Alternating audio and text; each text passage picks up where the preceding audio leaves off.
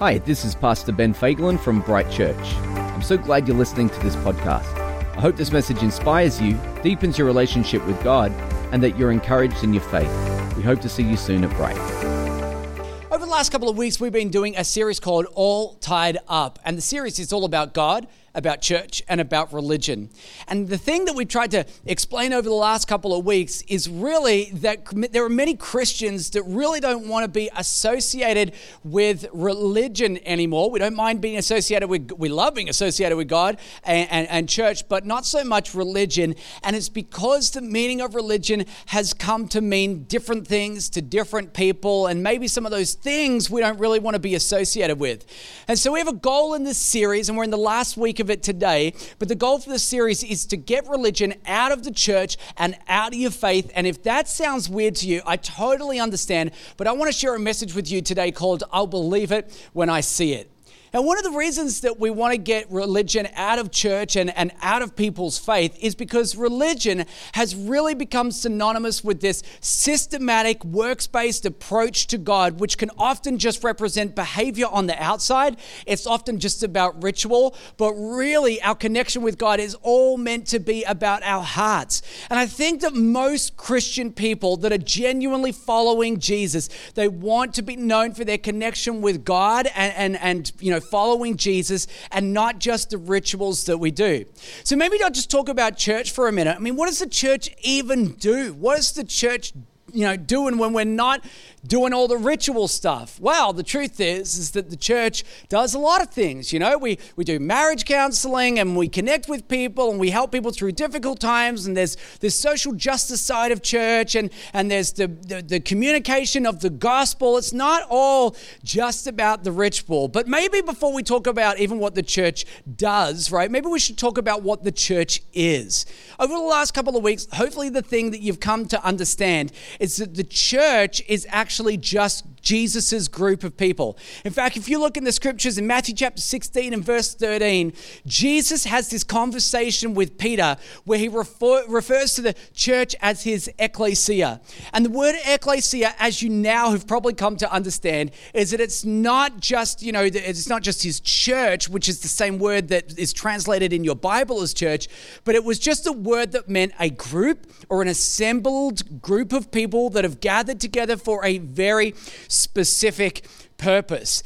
So when we talk about the church, what is the church? Well, the church is kind of a funny thing to explain because in one sense, the church is invisible. It's very hard to see the church. Don't get me wrong. I mean, you know where the church building is, right? But hopefully what you've come to realize is that the church is not a building.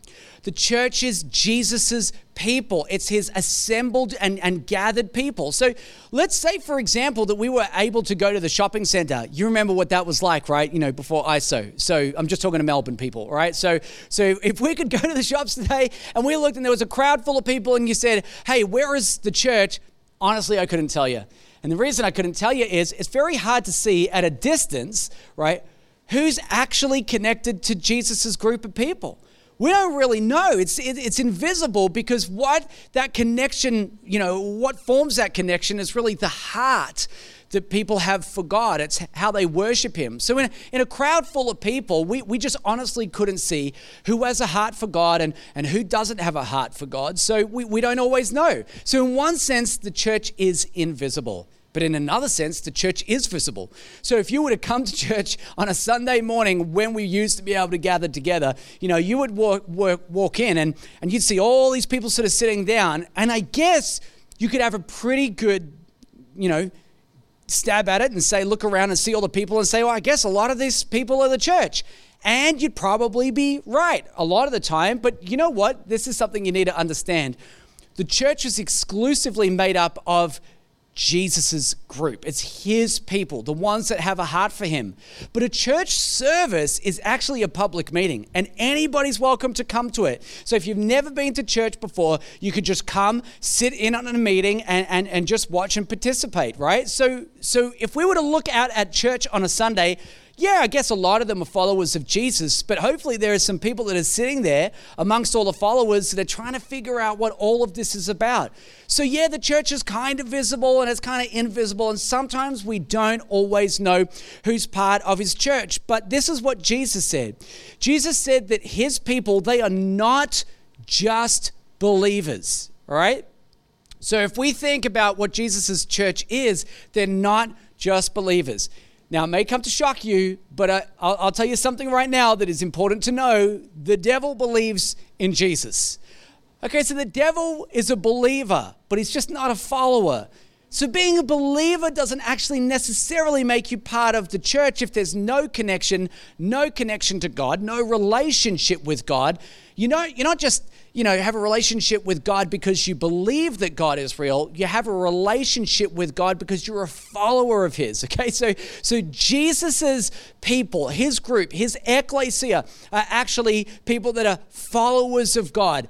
And collectively, when we gather together, whether visible or invisible, the scriptures say that group of people form the body.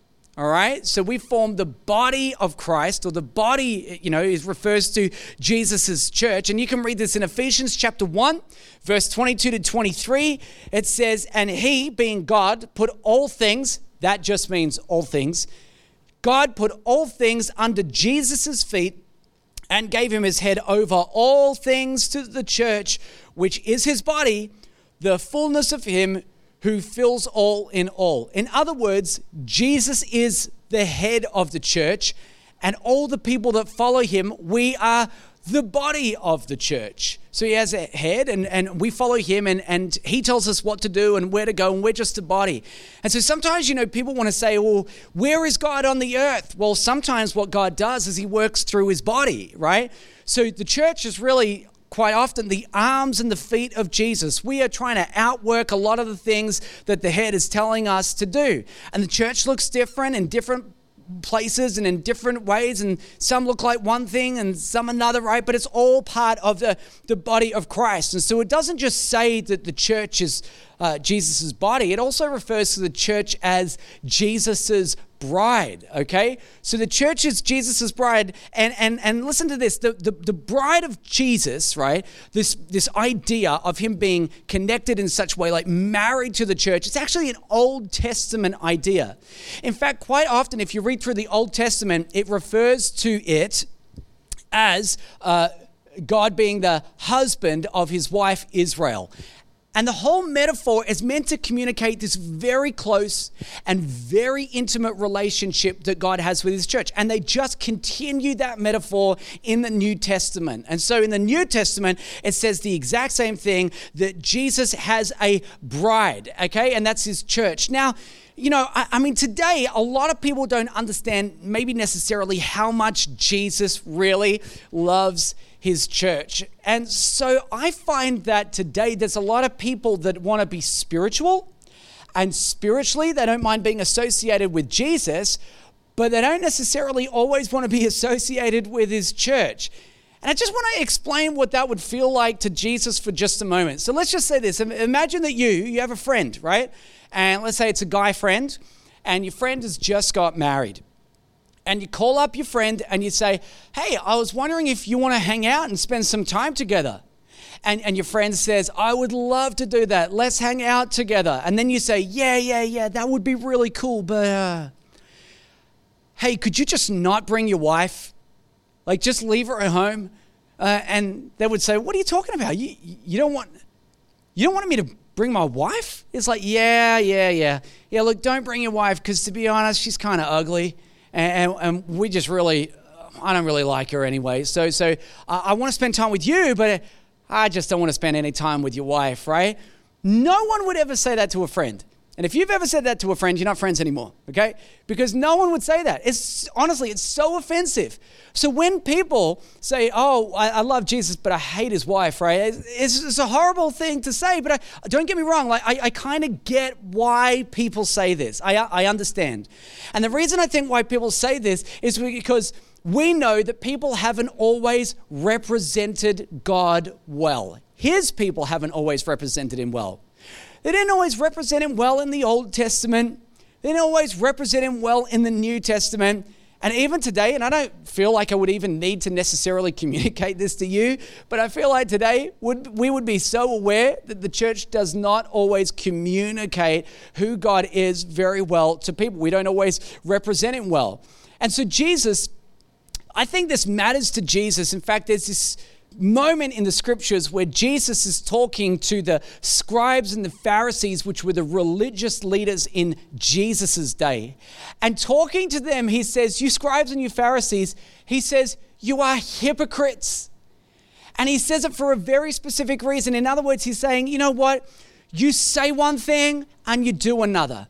You act one way on the outside, but inwardly, you're another person. You pretend to be devoted, but you don't really care. You are hypocrites. And I'll tell you right now, Jesus hates hypocrites because they reflect so badly on God when people are meant to be representing him.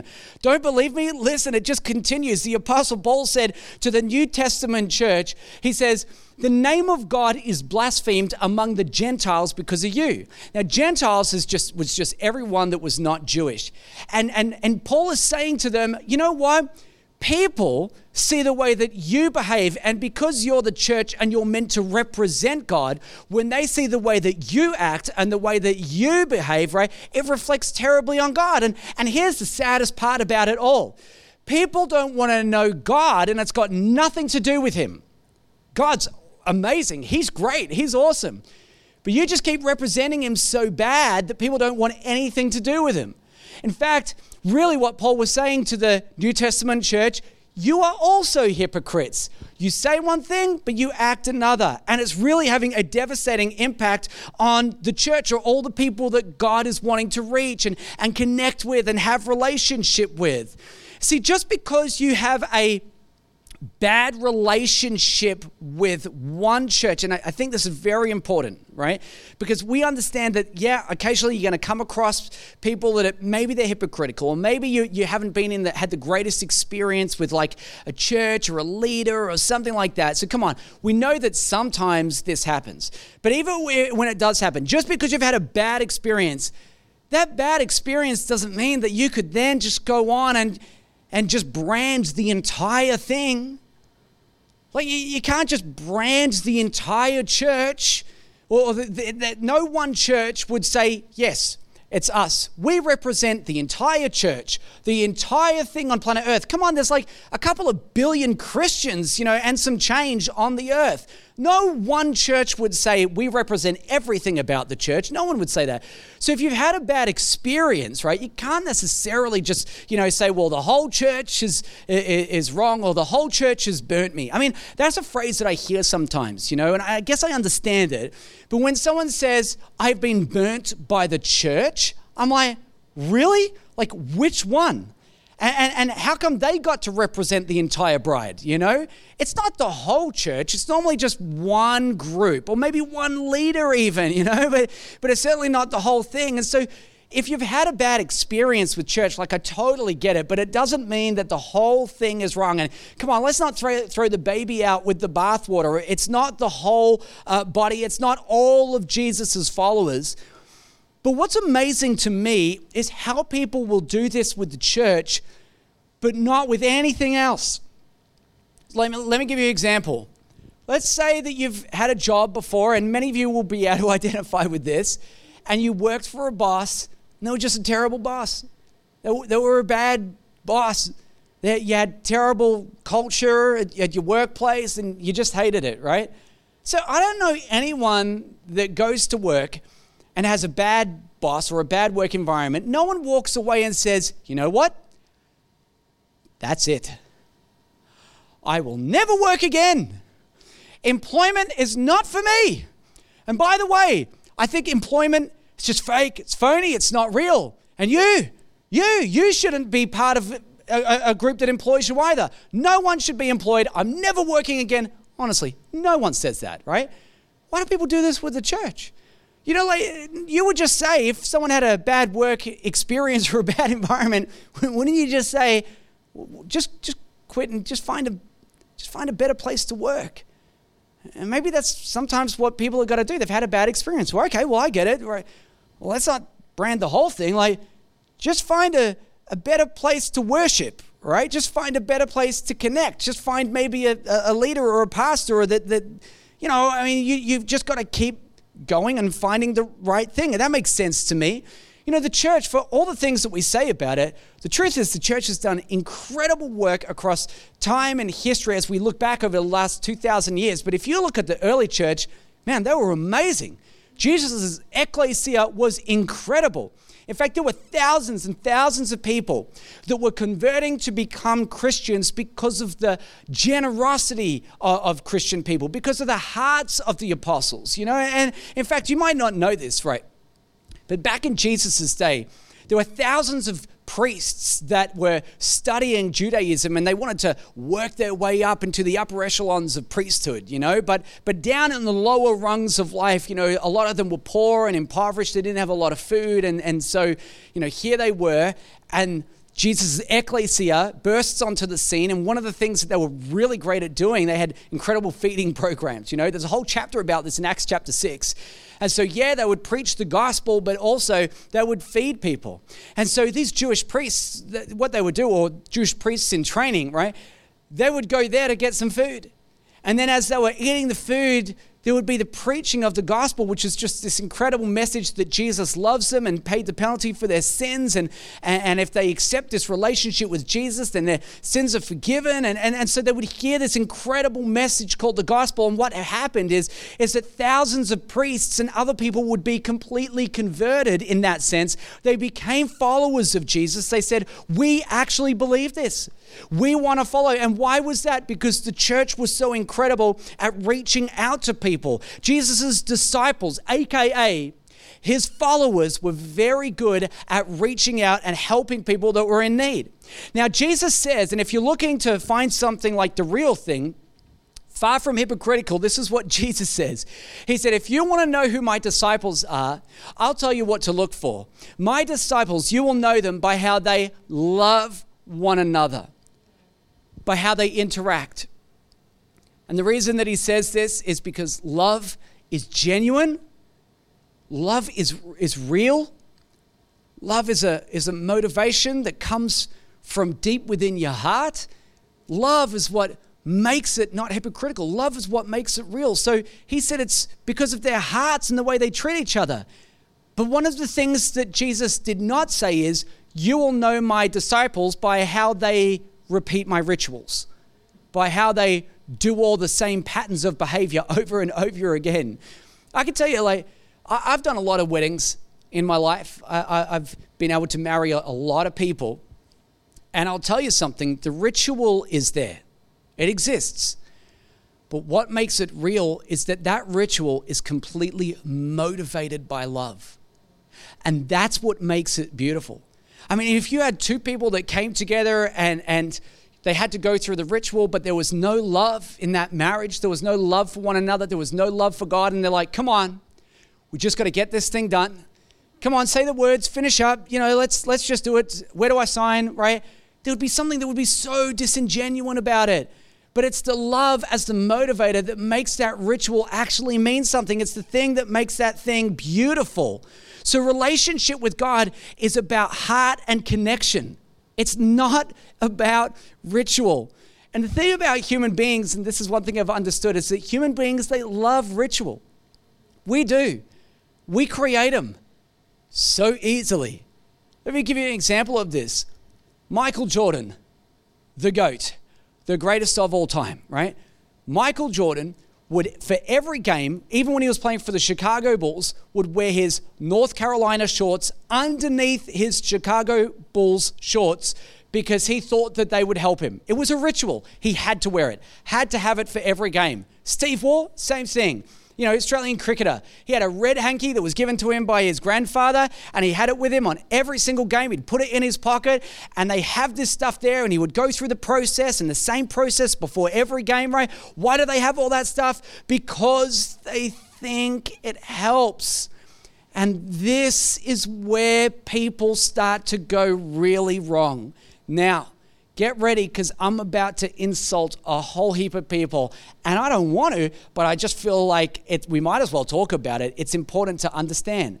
Here's something that I don't really understand. I've never really understood infant baptism. And I'll tell you why. Because baptism is an outward expression of what has inwardly taken place in your heart. In fact, the word baptism comes from a Greek word baptizo, which means to fully immerse and to plunge under. So when we baptize people at church, we put them completely underwater and then we bring them up out of the water. And when we do that, it's all symbolic, right? So yeah, there's a little bit of ritual, but here's what they're identifying with. Jesus' death, his burial, is when they go under the water. When we bring them back up, symbolic of Jesus' resurrection. So his death, his burial, and his resurrection. Now, when it comes to baptism, the reason anyone gets baptized is because it's a public confession of the faith that they have in Jesus. So there is a point in that believer's life where they say, I will follow after you. And as an outward expression to publicly declare it, I've decided that I'm going to get baptized. My issue is I just don't understand how an infant can do that. They have not made a decision to follow Jesus. And then I've read other things and they say, well, it's really meant to be more like baby dedication. Oh, well, let's talk about dedication. Because when a child is getting dedicated to God, let me tell you what's happening. It's normally the parents that are dedicating themselves because the child can't dedicate a thing. They're saying, hey, we are dedicating ourselves to you, God, in the way that we're going to raise this child, and we dedicate this child to you. We understand and believe that, God, you've given us this beautiful child as a gift, and symbolically, we kind of give him back to you and say, come and move in his life and do things in his future, and we're going to raise him in the right way. I mean, that's what baby dedication is about. So this is the thing. When it comes to baptism or baby dedications, right, there are some rituals there, but there's very real meanings attached. And just going through the process, honestly, it just doesn't help anyone. Now, I don't want to discourage anyone from actually doing that, okay? So if that's something that you love to do, great. You know, it could be that you're sitting in a service and you have a genuine encounter with God and you suddenly realize that it's not just ritual, but that God is real. And I would love for you to have that encounter and that experience. But people do this stuff all the time. Like, for example, I know that some churches will make a really big deal out of somebody's first communion. And I think that in some way, that's beautiful. It really is, and I genuinely mean it, right? So they have a first communion. But can I tell you like how my son had his first communion? We were in church and someone was giving the communion message, and I was explaining to him what communion is really all about. And if you understand anything about communion, it's that the bread that we eat represents Jesus' body that was broken for us. And when we drink that little bit of juice, it represents his blood that was shed on the cross for sins. And so we take communion to remember what Jesus did for us. So I'm explaining this to my son and I said, do you believe this? And he said, oh, I believe it. I said, well, would you like to take communion with us today? He said, yes. So we just did it. There was no fanfare. There was no nothing. Like, we just did it. It was this beautiful moment. I gave him a hug and we just went through the process. I mean, I do think that First Communion is beautiful, but you know what's really nice? The second one and the third one and the fourth one and the fifth one. And it's not just the one that you had at church, but it's the one that you had at home. Did you know that you don't have to go to church to have communion? Do you know that you could sit around with your family and break bread and drink the juice and you can have this moment of communion in your own house? I mean, really, it's the lifestyle that's connected to that first communion that I'm really interested in. And more than that, it's not just the lifestyle, but it's what it means, because you could repeat something in your life and it still means nothing. So it's the heart connection to that ritual. I just think that this whole thing that I'm talking about today, this isn't new. In fact, this has been happening for a long time. Listen to Isaiah 29:13. It says, and the Lord said, because these people draw near to me with their mouth and honor me with their lips, while their hearts are far from me. And their fear of me is a commandment that's taught by men. So when the Bible says that we have a fear of God, it means that we approach him with this holy awe and reverence for who he is. And he says that whole approach that you've got, it's just a commandment that's taught by men. They're just acting it out. They're saying all the right phrases. They're going through the right processes, right? But honestly, even though their lips are moving, their heart is so far. They don't care. They don't have a genuine connection with me. Their hearts are far from me. They're just following the things that their parents told them to do. They're just trying to make grandma happy. They're just trying to make their mum and dad happy. Yeah, come on, let's go through the process again. And I'm telling you, God does not enjoy that experience at all. It's not just Israel in the Old Testament. Listen to Colossians chapter 2, 21 to 23. Paul the Apostle writing says, do not handle, do not taste, do not touch, referring to things that all perish as they are used. He says this, according to human precepts and teachings, these have indeed the appearance of wisdom. They appear like their wisdom in promoting self-made religion and asceticism and severity to the body. When he talks about severity to the body, he's talking about fasting and like extreme spiritual disciplines. But listen to how he finishes. He says, but they are of no value in stopping the indulgence of the flesh.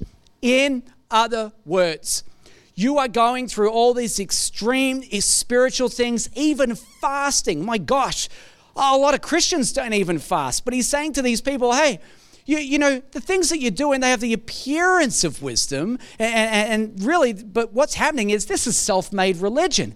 You're going through these rituals and these processes, right? But there's no real connection there. And they're not actually helping you. And I think that this is where people go wrong sometimes. Now, understand this. There is nothing wrong with ritual. Ritual is not the problem, okay? God instituted rituals. In fact, you might not be aware of this, but in the Jewish calendar, in the calendar in the Hebrews, there was 10 festivals and feasts that were rituals. And that is just a straight up genius move by God. I'll tell you why.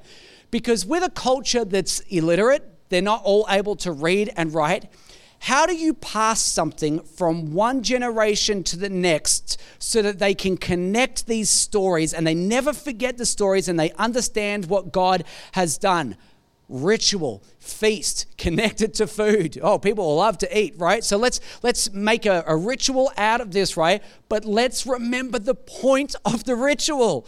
Let's remember why we have the feast. Let's remember why we have the festival. And if you're able to connect all the rituals to the heart of the matter, then that ritual can be something that's actually very beautiful. Here's the problem. Repeated rituals with no heart, because that means that there is just no relationship with God. That's the problem. There's just no relationship there. It's just repeated ritual because that's that's just what we do. And it's funny how these things just kind of creep into our lives sometimes. You know, like when it comes to the issue of saying grace, for example, like you might find like a lot of people will say grace. By the way, no one says grace over breakfast. I mean, if you do, you are the most spiritual person that I've never met, right? Well, maybe I know you. I'm not sure. But anyway, no one says grace over breakfast. We just get the food and eat it, right? Who says grace over lunch? Maybe occasionally, right? Grace over a snack? I highly doubt it. Grace at dinner? Every time, grace at dinner, right? And here's the crazy thing. You tell me how many scriptures we can find about having grace, and there's hardly any, but we make sure that we do it every single time. And if someone has a bite of that food before they've said their prayers, it's like the most religious people at the table are the ones that are actually offended. This is the crazy thing. We care very much about grace, but it doesn't say much in the scriptures about that. What about forgiveness? Let's try that forgiveness on for size for just a moment, right? I could take you in the scriptures and we could go and find where it says a lot of things about forgiveness, and this is where it gets weird. We have people that will sit down for dinner and say grace and tick the box and they feel like they've done the right thing, but there's all this unforgiveness in their heart towards people in their life. Now, the Bible says, don't let the sun go down on your anger, go sort out your issues. In fact, when it comes to giving at church, it says, before you even bring your gift to the altar, right, why don't you go and make your relationship right? So, you know, dinner's close to sundown, so maybe before you sit down to have your meal before the sun goes down, you should go and forgive someone. But we have people that sit down, say grace with unforgiveness in their heart, and they feel spiritual because they tick the box. And this is where we start to go wrong, everybody. I'm telling you right now. I am going to preach this today, right? I am telling you right now, you can eat as much fish as you like on Good Friday. It will not save you in the time to come. I know you like to eat fish on Good Friday, but I honestly don't know where you get it from, right? Because it's not a biblical thing, but if you like to do it, I'm not saying it's wrong, just put it where it belongs. Just imagine where it should sit. It's not, is it just a ritual? Is there a real connection to it? Do you even understand why you have fish at Easter time on Good Friday? Here's another shock, or we're just going to go to another level altogether. How about this? Going to church biannually, Christmas and Easter, does not infer in any way that you and God are okay. It does not infer that just because you went at Christmas and Easter that you have any relationship with God. Now, here's the thing. Again, I don't want to discourage you from going to church at Christmas and Easter. It could be that you have a genuine connection with God in a service and you discover that that ritual that you've been going through for years, where you have to go and do midnight mass and all the rest of it, that God actually is real and he actually wants to know you. And so I would see value being in it. But let's not mistake going twice a year as being the same thing as having a connection with God. It could just be the ritual. Ritual is what you do because, well, because you do it. And it makes grandma happy.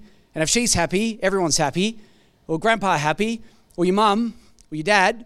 You're just doing things to please your family. Hey, there's someone else that you should be pleasing. It's not just going through the processes. There's this story about a young girl, and her mum was teaching her how to cook.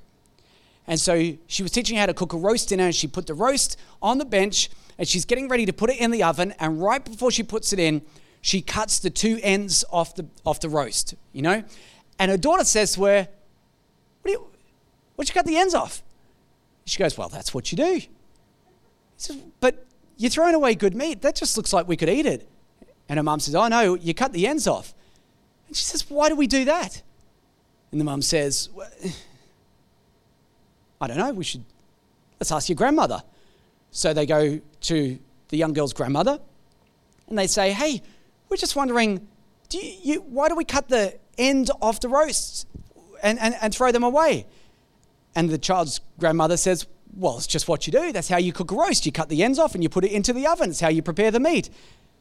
And then they say, but that doesn't really make sense. It feels like we're just throwing away good meat.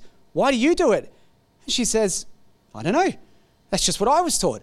Let's go ask your great-grandmother. So they go and see the great-grandmother and they say, hey, we've been cooking roasts for years and we keep chopping the ends of the roasts off and throwing them away, and we're just wondering why we do this. And the grandmother says, oh, I know why you do that. Because when you were young and when I was teaching you how to cook, we had a small oven. And when we bought a roast, we weren't actually able to fit it in the oven. So in order to fit the roast in, I just chopped the ends off the roast and we put it into the oven so it could fit. And then they suddenly realized that it was because of the size of the oven and nothing to do with the preparation of the food itself. In fact, these poor suckers have been throwing away meat for years, good meat that they could have eaten, right? Sorry to all the vegans and vegetarians, but great meat that they could eat, right? Why? Because of ritual. They didn't even understand the whole point behind it. They could have been putting that whole thing in the oven, right? But that's the power of ritual. It just gets people in a pattern of thought, and they don't understand why they're doing stuff, and they just repeat it with no understanding. And that's not a good place to be. In fact, the things that I'm talking about today, this is so important because I think there's a lot of people that have a ritual with God, but they do not have a relationship with God. Now, they made a series about this on TV. I don't know if you've seen the series, and probably mostly a lot of you haven't seen this series, but they made a movie about the point that I'm making, or a series about the point that I'm making. And it's actually called The Walking Dead. Okay, I don't know if you've seen it. It's a show, it's a series, and it's all about zombies. And I think everyone, you know what a zombie is, right? It's something that looks alive on the outside. It's like it's moving, but it's actually completely dead. There's no life in it. It's just moving around, right? Now, if you think, you've crossed the line, Pastor Ben, that's a little bit harsh, right? Whoa, wait a minute. Let's remember what Jesus said to the Pharisees. You know, there was this moment where Jesus turned to the Pharisees and he said, you whitewashed tombs. And that is pretty much as close as you can get to swearing without crossing the line. That language is so strong, and he uses that very specific language to communicate to the Pharisees how offensive they really are. See, these whitewashed tombs that he talks about, they looked beautiful on the outside. They were nice and they looked great. The only thing is, all a tomb does is house dead bodies and dead bones. And what he was really saying to them is, on the outside, you look beautiful, but on the inside, you're dead. Your relationship with God, dead. And the only reason you think that you've got it together is because of all the rituals and the practices that you're going through. But on the inside, there's really nothing going on in there. It's not just something that Jesus said to the Pharisees. The church was just as guilty of doing this. In fact, John wrote in the book of Revelation, chapter 3, verse 15, he writes, being inspired by God, writes this scripture to a church in Laodicea. Everyone knows John 3:15. God so loved the world, right? You might know that scripture. Do you know Revelation 3:15? Listen to what it says. He says, I know your works. You are neither cold nor hot. Would that you were either cold or hot. So because you are lukewarm and neither cold nor hot, I'll spit you out of my mouth. Now listen to this. There are two perceptions that are happening here. One is God's and one is theirs. He says, you say, I am rich, I've prospered, I need nothing. But you have a perception issue because you think that everything's okay because the outside's looking good. John follows it up and he says, not realizing that you are wretched, pitiful, you are poor. Now it's interesting that he says poor because they thought that they were rich. How can they be rich and poor? It's a spiritual thing. He says, you are spiritually poor, you are spiritually blind, and you are naked. When we see naked in this way, it means that you should be full of shame and guilt, right? But you have none of that because you have a perception issue. Because on the outside, everything looks good. You're probably still going to church and you're going along and everything's great, but the entire church has this problem where they are dead on the inside and they don't even realize it. They don't know it. Now, this is very important. Religion can hide your dead relationship from God, right? Religion can hide your dead relationship with God, but this is where it starts to get really scary. It can even hide your dead relationship with God from you. You don't know. And it's a perception issue. And the reason that you don't know is because maybe on the outside, you're just maintaining appearances and everything looks good on the outside, but on the inside, there is another issue altogether. And here's why everything that I've said today is so crazy.